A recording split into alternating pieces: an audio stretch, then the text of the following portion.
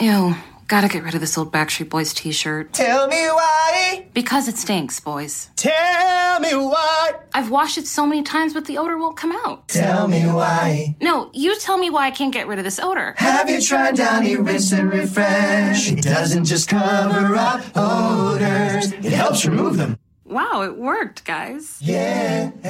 Downy Rinse and Refresh removes more odor in one wash than the leading value detergent in 3 washes. Find it wherever you buy laundry products. LinkedIn presents.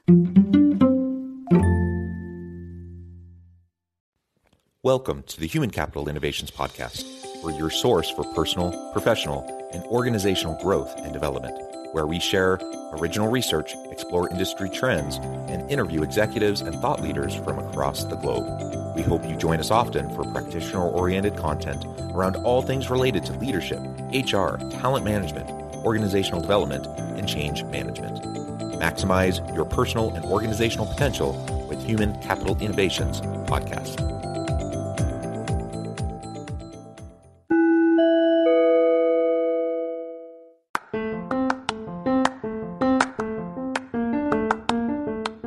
If you enjoy the Human Capital Innovations Podcast, enjoy ad-free listening by going to the Patreon page, and please consider contributing even at the producer or sponsorship level. And please leave a review. Thank you for your support.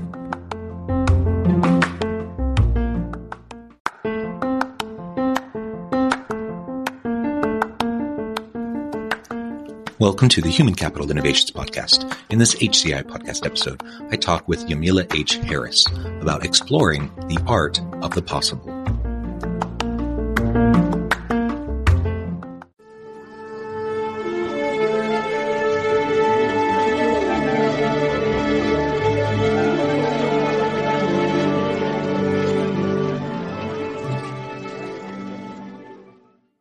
Yamila Harris, welcome to the podcast. Hello, John. Thanks for having me today. It is a pleasure to be with you. You're joining us from the Orlando, Florida area. I'm south of Salt Lake City in Utah. And we've been preparing for this episode for a while. It's a pleasure to be able to sit down with you and have a nice conversation. Today, we're going to be talking about and really exploring the art of the possible. As we were preparing for the episode, that was one of the things that you included in some talking points. I thought that is perfect. I just love that framing, and I think it fits really well with the arc of your career, which we'll be exploring together today. As we get started, I wanted to share Yamila's bio with everybody. Yamila is a dynamic global IT executive, board member, public speaker, and mentor with 30 years of leadership experience across multiple IT and business disciplines, including service delivery, organizational change management, workplace services, and end user experience, contact center technology services, and healthcare innovation. She started her career in healthcare as a pioneer of early web-based EMR and managed healthcare software solutions. She has since spent much of her career leading cross-functional, cross-industry global teams and driving innovation at transformational companies, including Dell, HP, Hewlett-Packard, Enterprise, and Atos. I think I'll pause there. I could go on because you've done so many cool things, but I'm going to pause there and let you take over. Is there anything you would like to highlight or draw attention to from your background, your personal context at the outset, or we can also just get into that as we go throughout the conversation? I was going to say, well, that was already kind of a mouthful. I feel like, yep, we're done with our 30 minutes. No, just moving. So I think that there's, what you hear in the bio, which is a lot of the professional components of it, but outside of kind of the day-to-day, I keep pretty active as well. So for me, kind of the reason why we go into our professional careers is make sure that we are working to live and giving back as well. So I do quite a bit of work with nonprofit organizations. I'm on the board of the Hispanics and Technology Executive Council. And am a real advocate for, women in technology, minority groups that are looking for more visibility as well, and helping to really highlight and promote them and advocate within their career journeys as well. And then literacy in every one of its forms, because, even when you think about technology and you think about software development, it is a form of literacy. It is a language. But reading and understanding language and culture at a very young age, to me, really sets the tone for a lot of what can be success or failure as you look at, the rest of your career path. So I started, as a reader at a very young age, had, a mom that, while she did not speak English, or, early on, learned English. And as she was learning English, would read us the stories along, with her. And so that love of, reading and language is something that just inherent in myself and my siblings from a really early age. And I'll kind of stop there, and we can go in the direction you want to go, John. Yeah, well, thank you so much for that. The color background a little bit, but we're actually going to dig in more, and I'd love to just learn a little bit more about your upbringing and personal life as it's laid a foundation for the many life and career successes that you've had. And like you said, we work to live, we don't live to work, and there are so many important issues and so many important people in our lives, that hopefully we're doing meaningful, fulfilling work that has an impact. But let's also not forget that first and foremost, we're here, for our loved ones, and we're here, to enjoy this world and to enjoy all of it, not just work 24/7, right? So let's start with your upbringing and a little bit about your personal life. So I know, for example, you grew up in South Florida. Things like you're a Star Wars fanatic and sci-fi and all those sorts of things. They may not directly relate to your current IT kind of expertise and background, but you started working at a young age. I did, yeah. So you're helping out with the family. Yeah. Tell us more about that and how that shaped you. Yeah, so absolutely. I think a lot of that early part and that upbringing really translates into my leadership style today. So definitely worth kind of digging into. As you mentioned, I grew up in South Florida. Yes, I'm in Orlando now, but I haven't only been in Florida.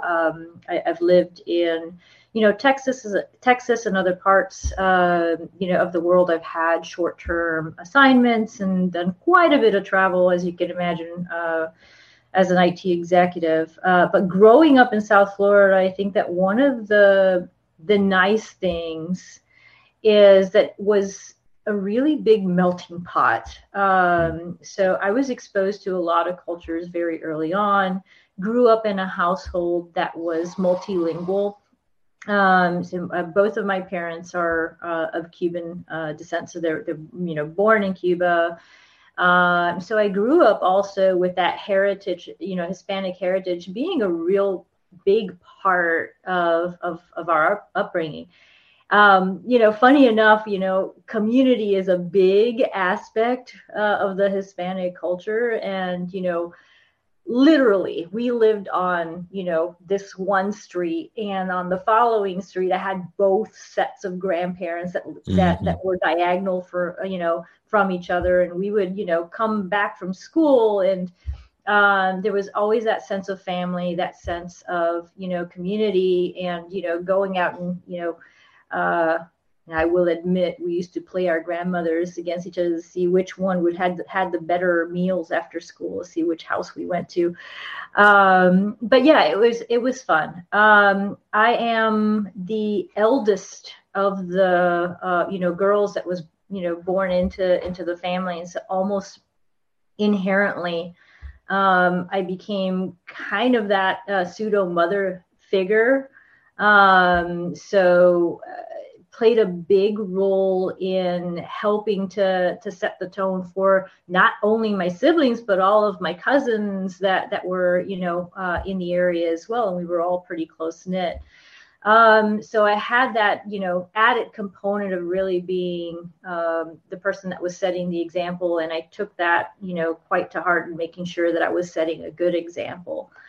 My my father, when I was probably around, 11, 12 years old, kind of stepped out of the picture. My mom, who hadn't known anything other than being a housewife and got married at a very young age, at the age of 15, really was the one that became the resourceful one and stepped up and taking care of, the household and 3 kids. And when she started to have, some health challenges around the age of 14, I really stepped in and started working as well. So, I was at a very young age, I think it was like 15 going on 40, right? So helping to take care of the family, helping to take care of my siblings. And that, in part, kind of set that mindset of the art of the possible, right? Because for me, I never really stopped. I've always been someone that asked a lot of questions, super inquisitive, and to a certain extent, when it came to authority, not that I had a disregard for authority, but I had no problem in questioning authority as well, right? My parents had always taught me to, make sure that, you're not just blindly following. Make sure that you're asking questions. Make sure that you're paving, a path. And so it was kind of interesting that, I grew up with this mindset of, you can do anything that you really set your mind to, but you also have to put the work into it and make sure that you're putting that effort. So I always did ask a lot of questions, and going into the workforce, it's something that translated into that as well. So I got a lot of opportunities. While a lot of the opportunities I got were organic, I also did a lot of the things that nobody else wanted to do, right? I wasn't afraid of saying, yeah, I'll try that. I'll give it a shot. I haven't done that before. Or, hey, when you challenge, I'll go ahead and I'll do that. And I think that the era that I was kind of born in and kind of grew up in, where technology was really just coming into focus. I mean, this is before the World Wide Web and before IT was even a thing, right? Because, had you asked me when I was 12, 14 years old what I wanted to be when I grew up and whether I wanted to be in IT, I didn't even know what IT was. IT didn't really exist.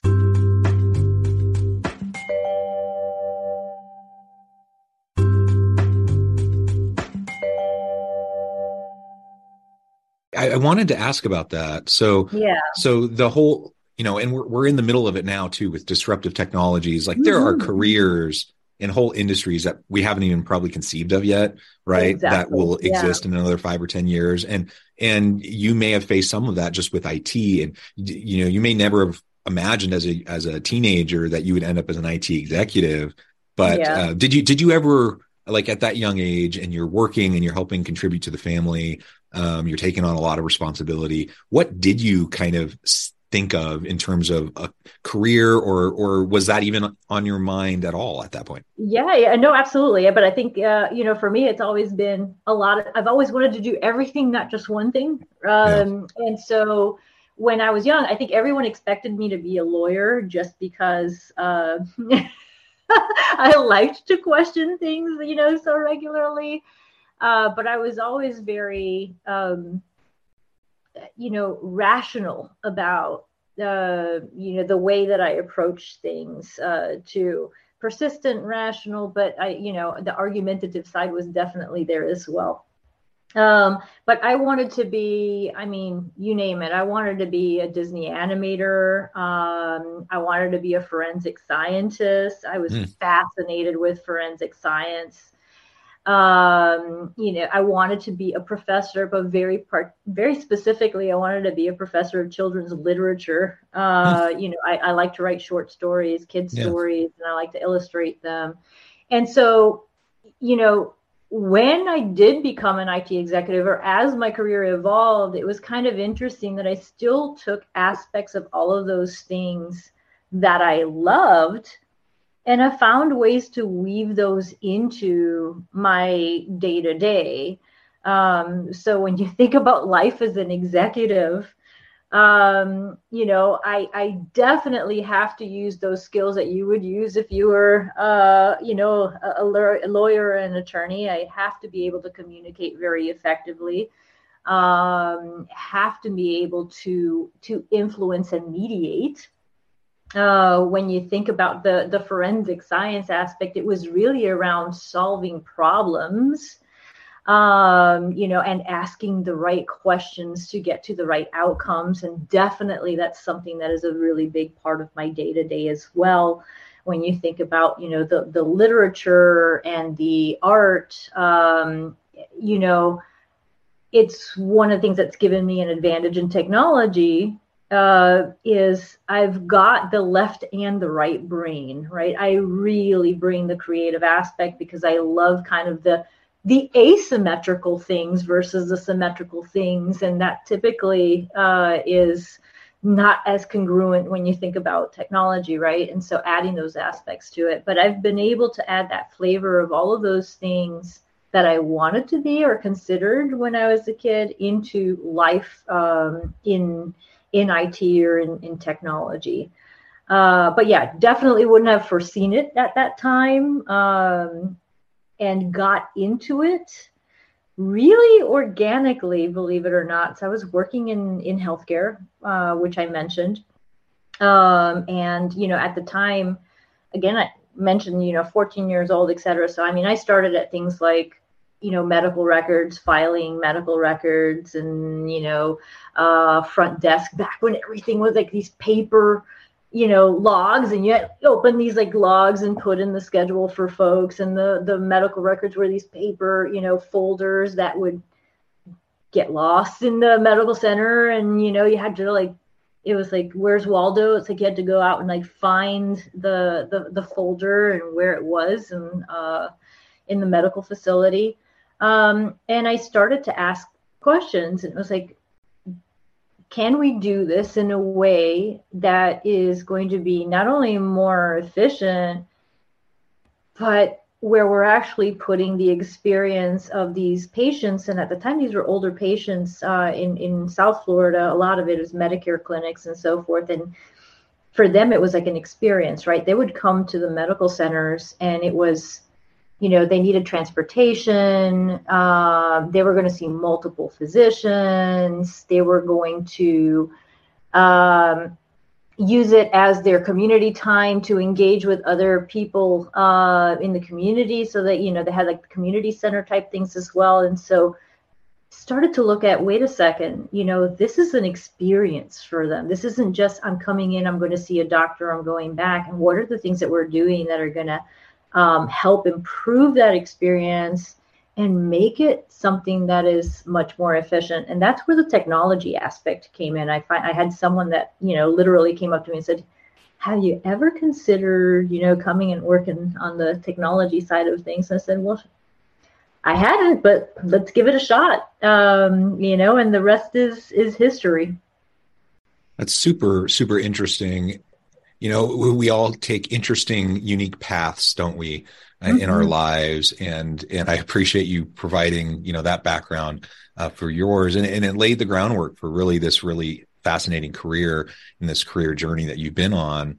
Not necessarily the traditional route, but frankly, most people probably don't take a super traditional route, do they? And I suspect that, women, and particularly women of color, probably are more likely to take non-traditional routes because you're paving a new path, right? You're creating the new traditional kind of route and journey for you. So I think all that's really cool. I know one of the things that you have talked about in the past is going back to school for your MBA a little bit later in life as a non-traditional student. Maybe you could tell us a little bit more about that and what went into that decision. Yeah, no, absolutely. And kind of interesting one, because I just want to go back to something else you said, women of color, and it's probably more typical that they're not taking the traditional route. Interestingly enough, I think that when I first started doing some public speaking, literally, I went out and I remember thinking, okay, I just went out and talked to somebody or stood on a stage and said something. And someone came up to me afterwards and said, I came all this way just to see you because I heard that you were going to be coming out here, and there are no other female leaders in this company and female leaders in IT. And it just felt like, wow, I'm looking at you and thinking one day I can do this as well. And, when I talk about kind of my history, it also gives people that space to kind of realize you don't necessarily have to follow one path in order to get to your destination, and the typical trajectory is not, it doesn't typically have like a perfect, slope or slant, right? It's these ups and downs that kind of take you along the way. And there's a lot of times, lateral movements, downtrends, uptrends, etc. But, and I lost my train of thought a little bit. I will be honest, but I think that we were talking about going back to school. Yeah. And, I didn't go back to school until, I was already into my 40s. And at that point, it wasn't because I needed to, because it was going to advance my career per se. It was something that was a meaningful achievement for me.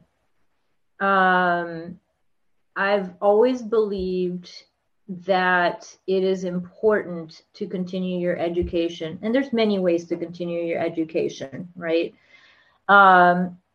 But for me, it was really, I've gotten to this point where I want to be able to go back, and I want to be able to potentially unlearn some of the things that I've learned, get put into an environment where I'm challenging some of the perspectives and maybe even some of the baggage that's been built over the years, just, from learning and experience one way, right? And so it was great, honestly, to go back to school. It was incredibly meaningful to me personally. And after encouraging everyone else in my family, right? Because I fought for my sister to go into higher education. I helped to pave, that way for her financially, et cetera, right? And with any support that I could, it was great for me to be able to go back and live out what I was, helping my siblings to achieve as well. And my sister is an incredible educator now. I am so incredibly proud of her.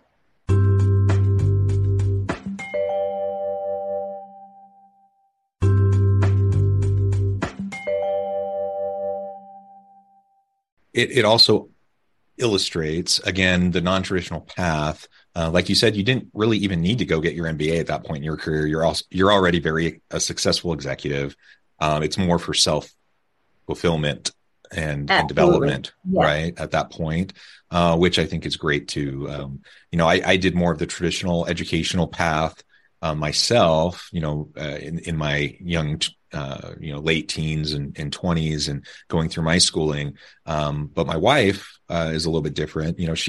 We both were in college for undergrads around the same time. But then she did her master's degree a little bit later, and then she finished her doctorate just about a year and a half ago, as she was approaching 40. And part of that is just because of life and because of other family context and whatever, but she still has a really bright career ahead of her with that education. And it's just a really, I think it's a cool thing to just empower people to embrace their unique journeys and to take advantage of the opportunities as they arise. So that you can, whatever you did in the past doesn't have to be what you do in the future, and you can reinvent yourself. Yeah, absolutely. And again, this goes back to that whole, art of the possible. And for me, I think it's really easy when you get to a certain point in your career, and if you've had a lot of successes, it's easy to become complacent. And I think it's really critical to kind of take a step back and think to yourself, the moment that you decide that you don't have anything else to learn and you should just sit down and put your feet up, I think that you lose some of that opportunity that still sits in front of you, because it's really easy for folks to say, I've already done that. I already have, X amount of years of experience. I've already, I've learned that before. I don't need to learn anymore. And I think every time that you go back, even if you do refresher classes, it's incredible because you're getting different perspectives depending on who you're learning from, who you're learning with. And like I said, I think a big part of it is learning when to unlearn. Yeah. Certain things really comes into play as well. Because, if you've been doing something for 30 years and you haven't taken that opportunity to kind of take a step back and say, well, this is, or you keep on saying, well, this is how I've always done it. And if it ain't broke, don't fix it. A lot of times it's like, whoa, wait a second. Let me try and take a look at this from another lens or another perspective. I also think that's the beauty of diversity in every one of its forms, right? When you think about diversity of thought, of experience, gender, race, etc. Yeah.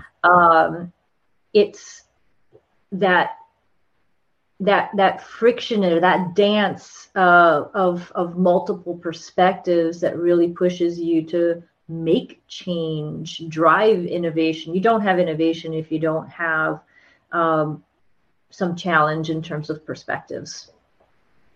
Yeah, absolutely. Well, this has just been a really fun conversation. I know we could go on and on, but I know at the time I need to let you go here in a few minutes. I've thought before we wrap up, if you can share with the audience how they can get connected with you, find out a little bit more about your work, and make that personal connection, and then maybe close by just talking a little bit more about how we can help others around us realize and achieve their potential. I know that's a passion of yours. What are some of the things that you're doing in that space, and how can we all help lift those around us to do the same? Yeah, absolutely.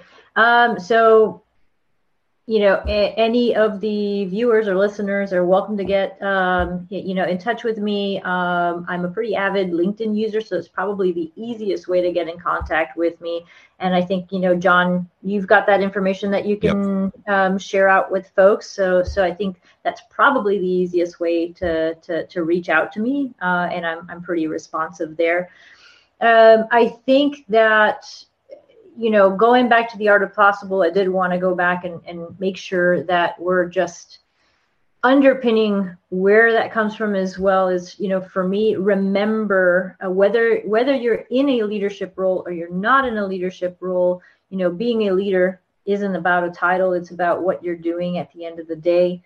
The art of the possible is about really realizing that impossible, it's only ever a speck in the giant spectrum of time. It's just a moment in time, and anything that you think is impossible will at some point become possible. It's just a matter of time, effort, etc. And so be on the side of the folks that are driving the change and making things possible. Why not, right? So that would be one bit of encouragement. And again, going back to you don't have to have a title to be a leader. There's this concept that we talk about in high tech. It's push up and pull up. So every single one of us as individuals can be an advocate, can be a representative, can be an ear that can listen, even, right? So do what you can to push up and pull up. Look at not only ERGs within your company, so employee resource groups, find ways to explore opportunities to connect outside, so external, either professional or community networks. But there is an opportunity for everyone. And if I had to say one last thing, and this I learned, and so I know for a fact, because I hear this from people all the time, well, I just don't have the time. At the point when I went back to school for my MBA, not only was I doing the MBA, I was already an IT executive. I was traveling 80% of the time and working with a portfolio of clients that was very demanding. And in the middle of that, I also, switched companies. And so what I will leave you with is, if you really want to do something, you will find a way to make the time. And again, I was working on the board of directors. I was giving back to the community. So if you really want to do something, you will find a way to make it happen. Understand your priorities and find ways to prioritize those. I love it. Yamila, this has just been a real pleasure. I encourage the audience to reach out, get connected, find out more about what Yamila can do for you. And as always, I hope everyone can stay healthy and safe, that you can find meaning and purpose at work each and every day. And I hope you all have a great week.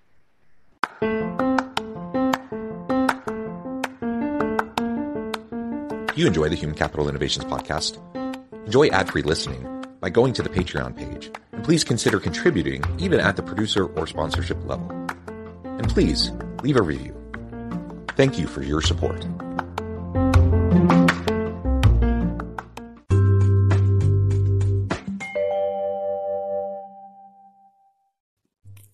Thanks again for joining us for this episode of the Human Capital Innovations podcast. I hope you stay healthy and safe and that you have a great week.